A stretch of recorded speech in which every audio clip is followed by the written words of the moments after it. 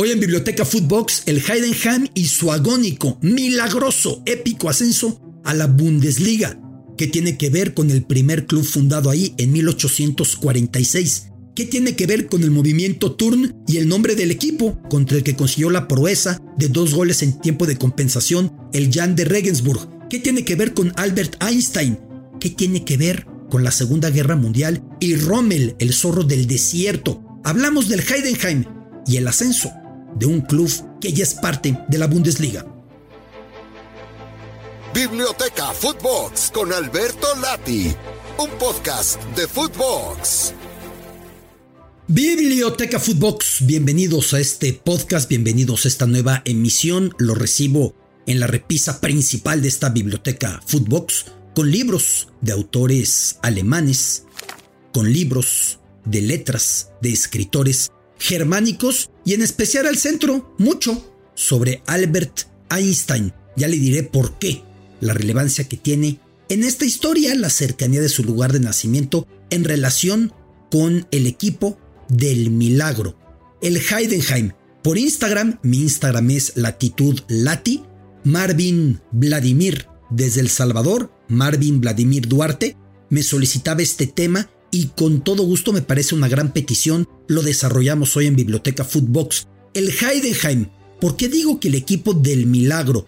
Porque el fin de semana el Heidenheim visitaba al Jan de Regensburg, al Jan de Ratisbona, de esos nombres de ciudades alemanas que cambian completamente al traducirse al español. Regensburg es Ratisbona, como por ejemplo el rival que quitó el título al Dortmund, el Mainz, en español es Maguncia.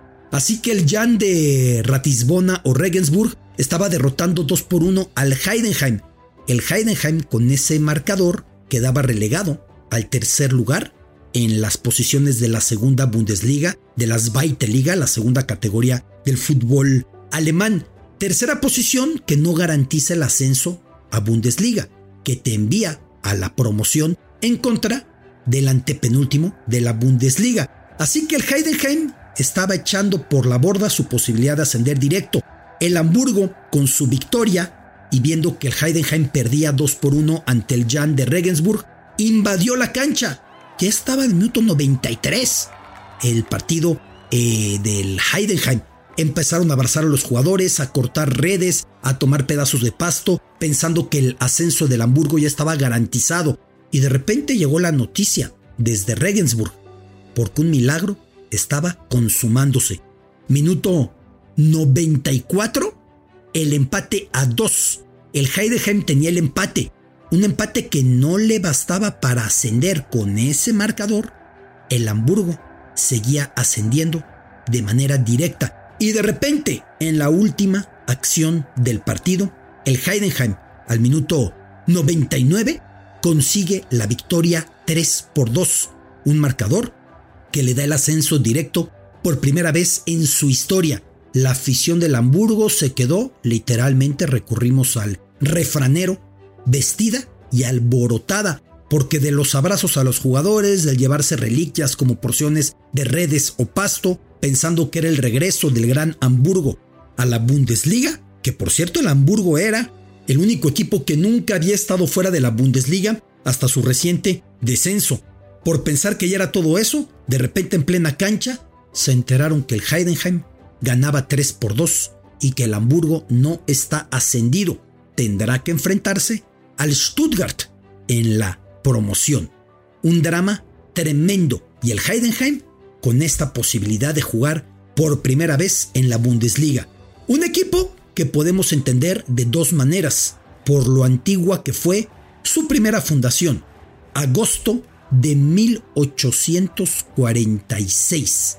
1846, cuando en las Islas Británicas, en Londres, todavía no se unificaban las reglas del fútbol moderno, cuando en los territorios germánicos todavía ni siquiera nacía la Alemania unificada, esa unión de casi 40 principados, ducados, territorios que se da en los 1870s. Faltaba mucho para eso. Faltaban todavía 25 años para que Alemania se unificara.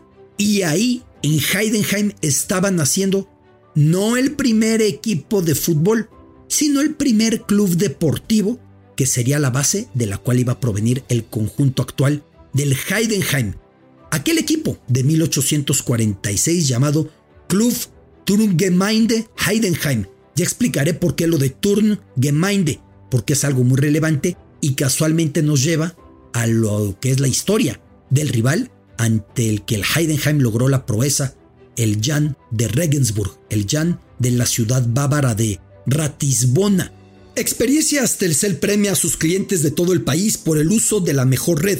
Registrándote en la app Mi Telcel, puedes participar en las trivias, juegos y dinámicas para ganar increíbles premios como entradas a conciertos, pases meet and greet, boletos VIP para los mejores eventos musicales, deportivos, culturales y muchas experiencias más. Todo esto con Experiencias Telcel. Ahora tú cuentas la historia. Decía yo 1846, aunque al mismo tiempo este Heidenheim todavía en 2003 era un equipo de categoría regional, registrado con otro nombre y sin ambición alguna de fútbol de élite, de fútbol de máximo rendimiento, pensando que los equipos del sur que le quedan a mitad de camino, está a la mitad Heidenheim, de Stuttgart y de Múnich, pensando que esos eran los equipos a los que apoyar. No entendía que hubiera otro camino. Y de repente, unos años después, en 2006, en 2007, comenzaría con un cambio de nombre, un ascenso fulminante, división por división por división, 5 ascensos hasta llegar en 16 años, desde la inexistencia del fútbol amateur hasta la mismísima Bundesliga. Es decir, el equipo puede vincularse a la historia que inicia en 1846 con el club Turngemeinde Heidenheim, pero el equipo directamente proviene del que cambió de estatutos y de nombre en 2006-2007 para tener esta institución. Ahora iré a lo del Turngemeinde y la significación y el simbolismo de que el rival en el milagro, en la hazaña, fuera el Jan de Regensburg, pero por lo pronto contarle de un personaje emblemático en esta historia, Frank Schmidt. Frank Schmidt tuvo una carrera francamente muy modesta en el fútbol. Por ahí disputó algún partido en la Copa del Mundo Sub-20 con Alemania, no llegó a la selección mayor, tuvo juegos desperdigados en divisiones menores, sin terminar de explotar la carrera de este defensa. Sin embargo, cuando se iba a retirar, decide hacerlo en el equipo de su pueblo. Él había nacido en Heidenheim, lugar de nacimiento, dicho sea de paso, de un personaje emblemático en la Segunda Guerra Mundial y todavía muy polémico su legado. Me refiero al zorro del desierto, a Rommel, aquel personaje Erwin Rommel, quien encabezara a las Afrika Korps, las campañas por el norte de África, y que después terminará suicidándose cuando es detectado como persona activa en el complot para asesinar a Hitler el 20 de julio de 1944. Van siendo detenidos todos por la importancia que Rommel tenía para el pueblo alemán. Nunca se aceptó que había sido de los que habían conspirado para matar a Hitler. Termina suicidándose. El régimen nazi pasa el reporte de que en realidad murió con heridas de guerra.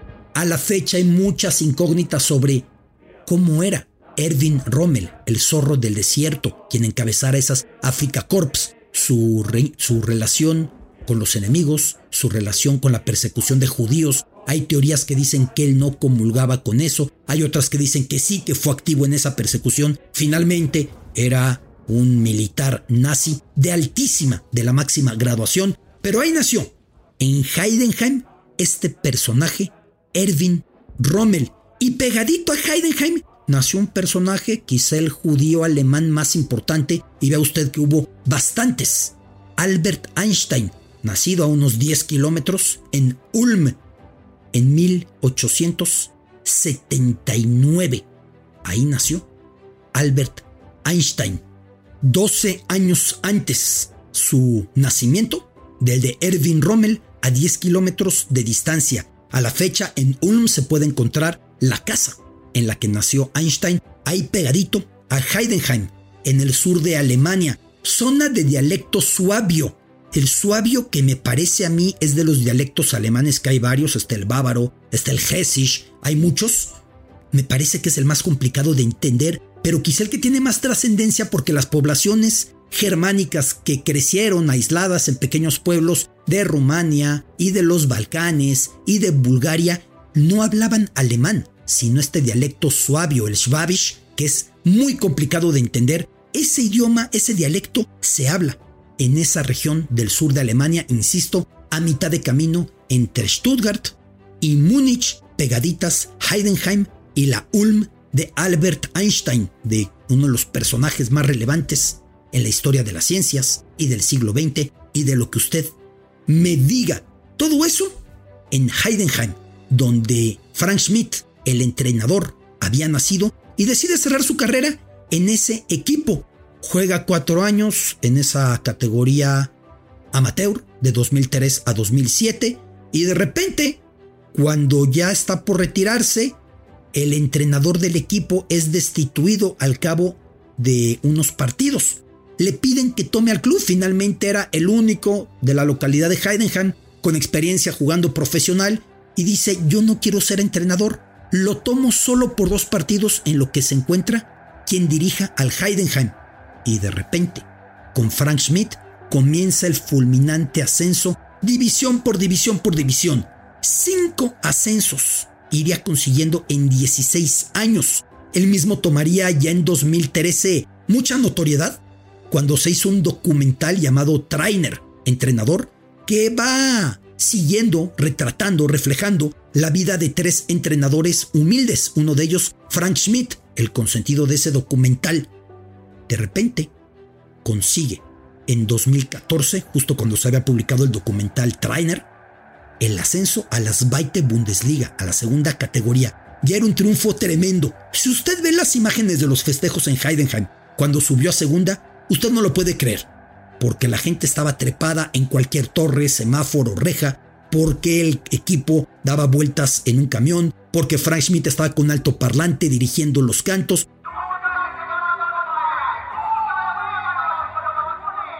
Porque esto era algo tremendo. Se pensó que de inmediato regresarían a tercera. Costó trabajo.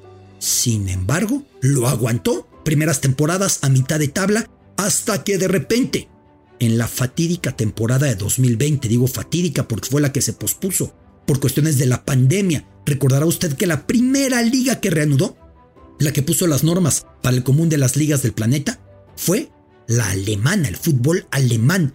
Regresa el fútbol y en esa temporada consigue que el Heidenheim acaricie la Bundesliga. Queda en tercer lugar de la Zweite, de la segunda división, y le toca enfrentarse al antepenúltimo de la Bundesliga, al Werder Bremen, como ahora empujó al conjunto del Hamburgo a hacerlo frente al Stuttgart, el antepenúltimo de la Bundesliga contra el tercero de la Zweite Bundesliga o segunda Bundesliga. Queda tercero y va contra el Werder Bremen. La ida en Bremen es empate a 0. Empieza a hervir la pequeña población, unos 45,000 habitantes de Heidenheim, pensando en el ascenso. Llega el Werder Bremen y sin embargo ese día el Heidenheim no lo consigue. Unos últimos minutos de alarido en los que anota el Bremen al 94, anota el Heidenheim al 97, pero por gol de visitante con el 2-2, el Bremen se mantiene y el Heidenheim la ve pasar. No consigue ascender. Estadio evidentemente vacío, porque era la pandemia. Entonces la afición del Heidenheim tuvo que seguirlo guardadita en su casa. Estamos hablando de julio de 2020. Todavía ni soñábamos con una vacuna y los alemanes ponían la norma de cómo se iban reanudando todos los torneos. Vendría la burbuja de la NBA en Orlando, vendría la burbuja de la Serie Mundial en Texas de béisbol, vendrían diversas regulaciones para poder volver a echar los certámenes deportivos y el Heidenheim que perdía esa posibilidad. Frank Schmidt se mantuvo temporada a temporada hasta que en este año 2022-2023 su Heidenheim, ese en el que apareciera en 2003 para jugar unos últimos partidos como futbolista activo antes de retirarse en su pueblo, en su localidad, en su sitio natal, ese cuyo timón, cuyo banquillo tomara de emergencia porque el entrenador fue destituido y era el de más experiencia y le dijeron, pues tómalo, dirígelo un par de partidos, 3 partidos y aceptó solamente por eso. Ese que ascendiera 5 divisiones con él, se encuentra ahora en la Bundesliga. El mismo Heidenheim que podemos relacionar directamente con esa historia de 1846.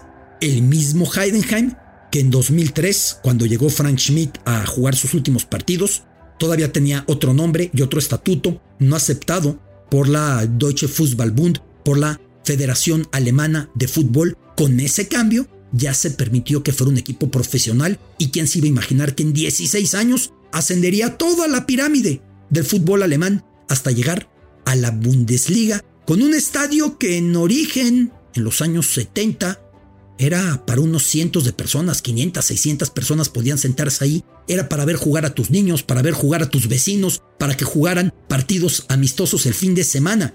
Y que fue creciendo y creciendo el estadio hasta convertirse en lo que es. En la actualidad, para 15,000 aficionados, entendamos que una localidad de algo más de 40,000 habitantes no requiere un estadio más grande. Me referí yo a la curiosidad del nombre original del equipo de 1846, el Turngemeinde Heidenheim, 1846. La palabra Turn, ¿qué significa? La palabra Turn. ¿Y por qué hablo del equipo contra el que el Heidenheim ha conseguido el milagro, la victoria 3-2, ese Jan Regensburg? Porque el Jan Regensburg está llamado en honor del patriarca del deporte alemán, o como fuera conocido, Friedrich Ludwig Jan, el Turnvater, el padre del turn, el padre del turner. ¿Qué es el turner?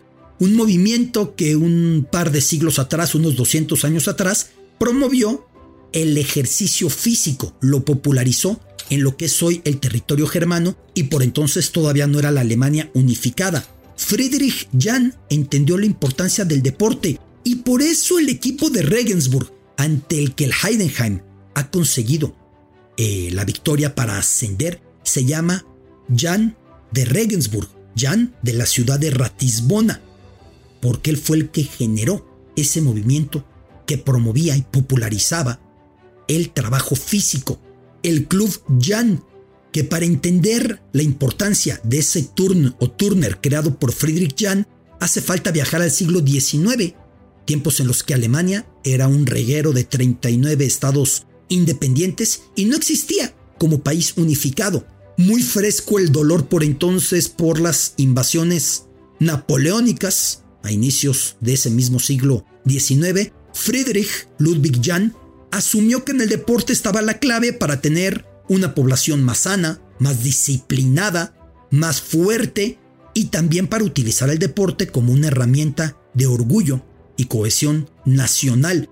Bajo las teorías de Friedrich Jan se fundaron centros de turn o de gimnasia por todos lados, incluido ese de Heidenheim, que es la raíz, que es el origen, que es la cuna del equipo que ha ascendido. Ese equipo fundado en 1846 y por eso la palabra Turngemeinde, la unión de Turn o la unión de Turner de Heidenheim.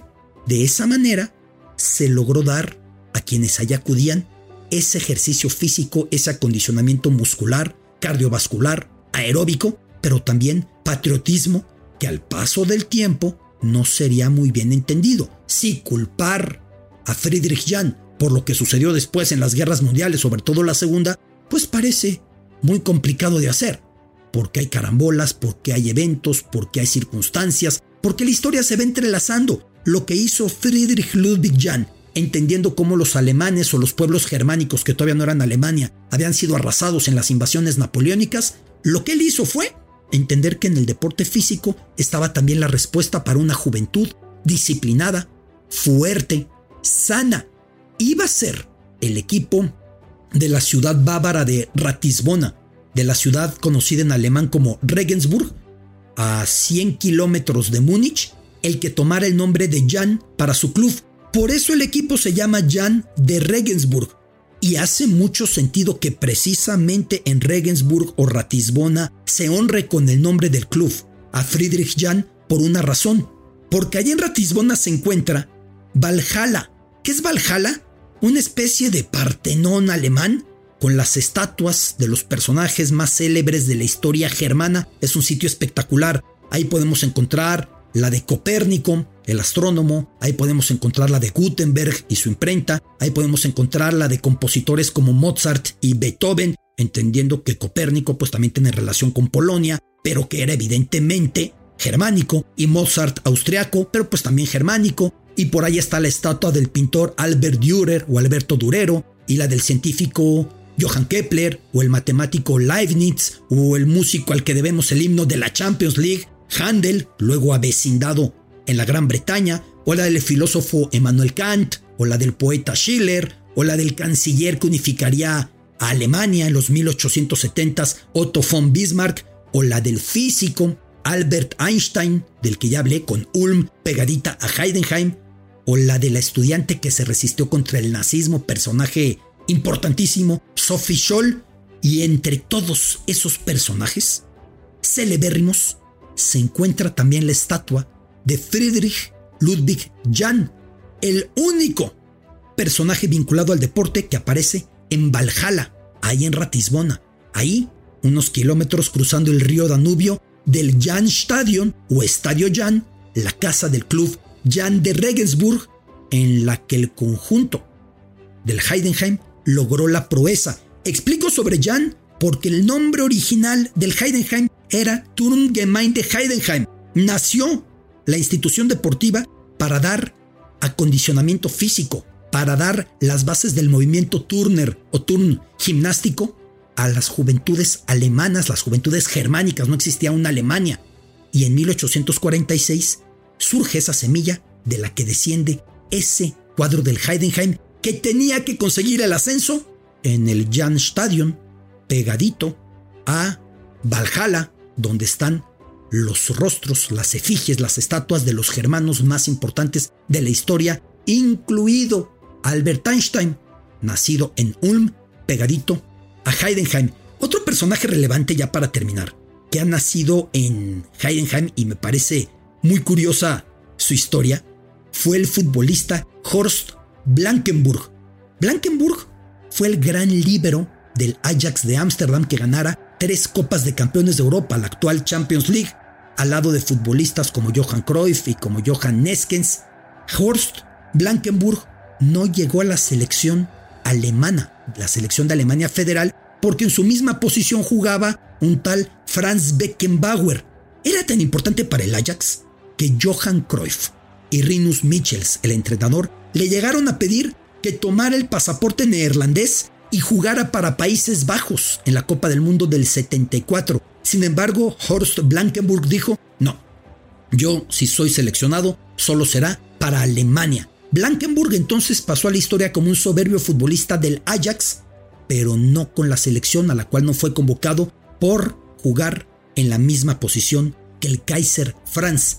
Horst Blankenburg, nacido en Heidenheim, como Erwin Rommel, del que ya hablé, con todos los claroscuros y las dudas, los enigmas sobre la vida del zorro del desierto, el jefe de esas Afrika Korps, y también Albert Einstein pegadito a Heidenheim en Ulm. Ese es el Heidenheim, ese es el equipo del milagro, ese es el equipo que puede encontrar su historia en el movimiento Turn de Friedrich Jahn de 1846, o también en 2003, cuando llegó a jugar ahí Frank Schmidt, o en 2006-2007, cuando le da unos partiditos para que dirija, y termina siendo esta historia de múltiples ascensos, hasta colocarse en la Bundesliga para la próxima temporada de manera milagrosa, épica, agónica. Biblioteca Footbox. Esto fue Biblioteca Footbox, un podcast con Alberto Lati, exclusivo de Footbox.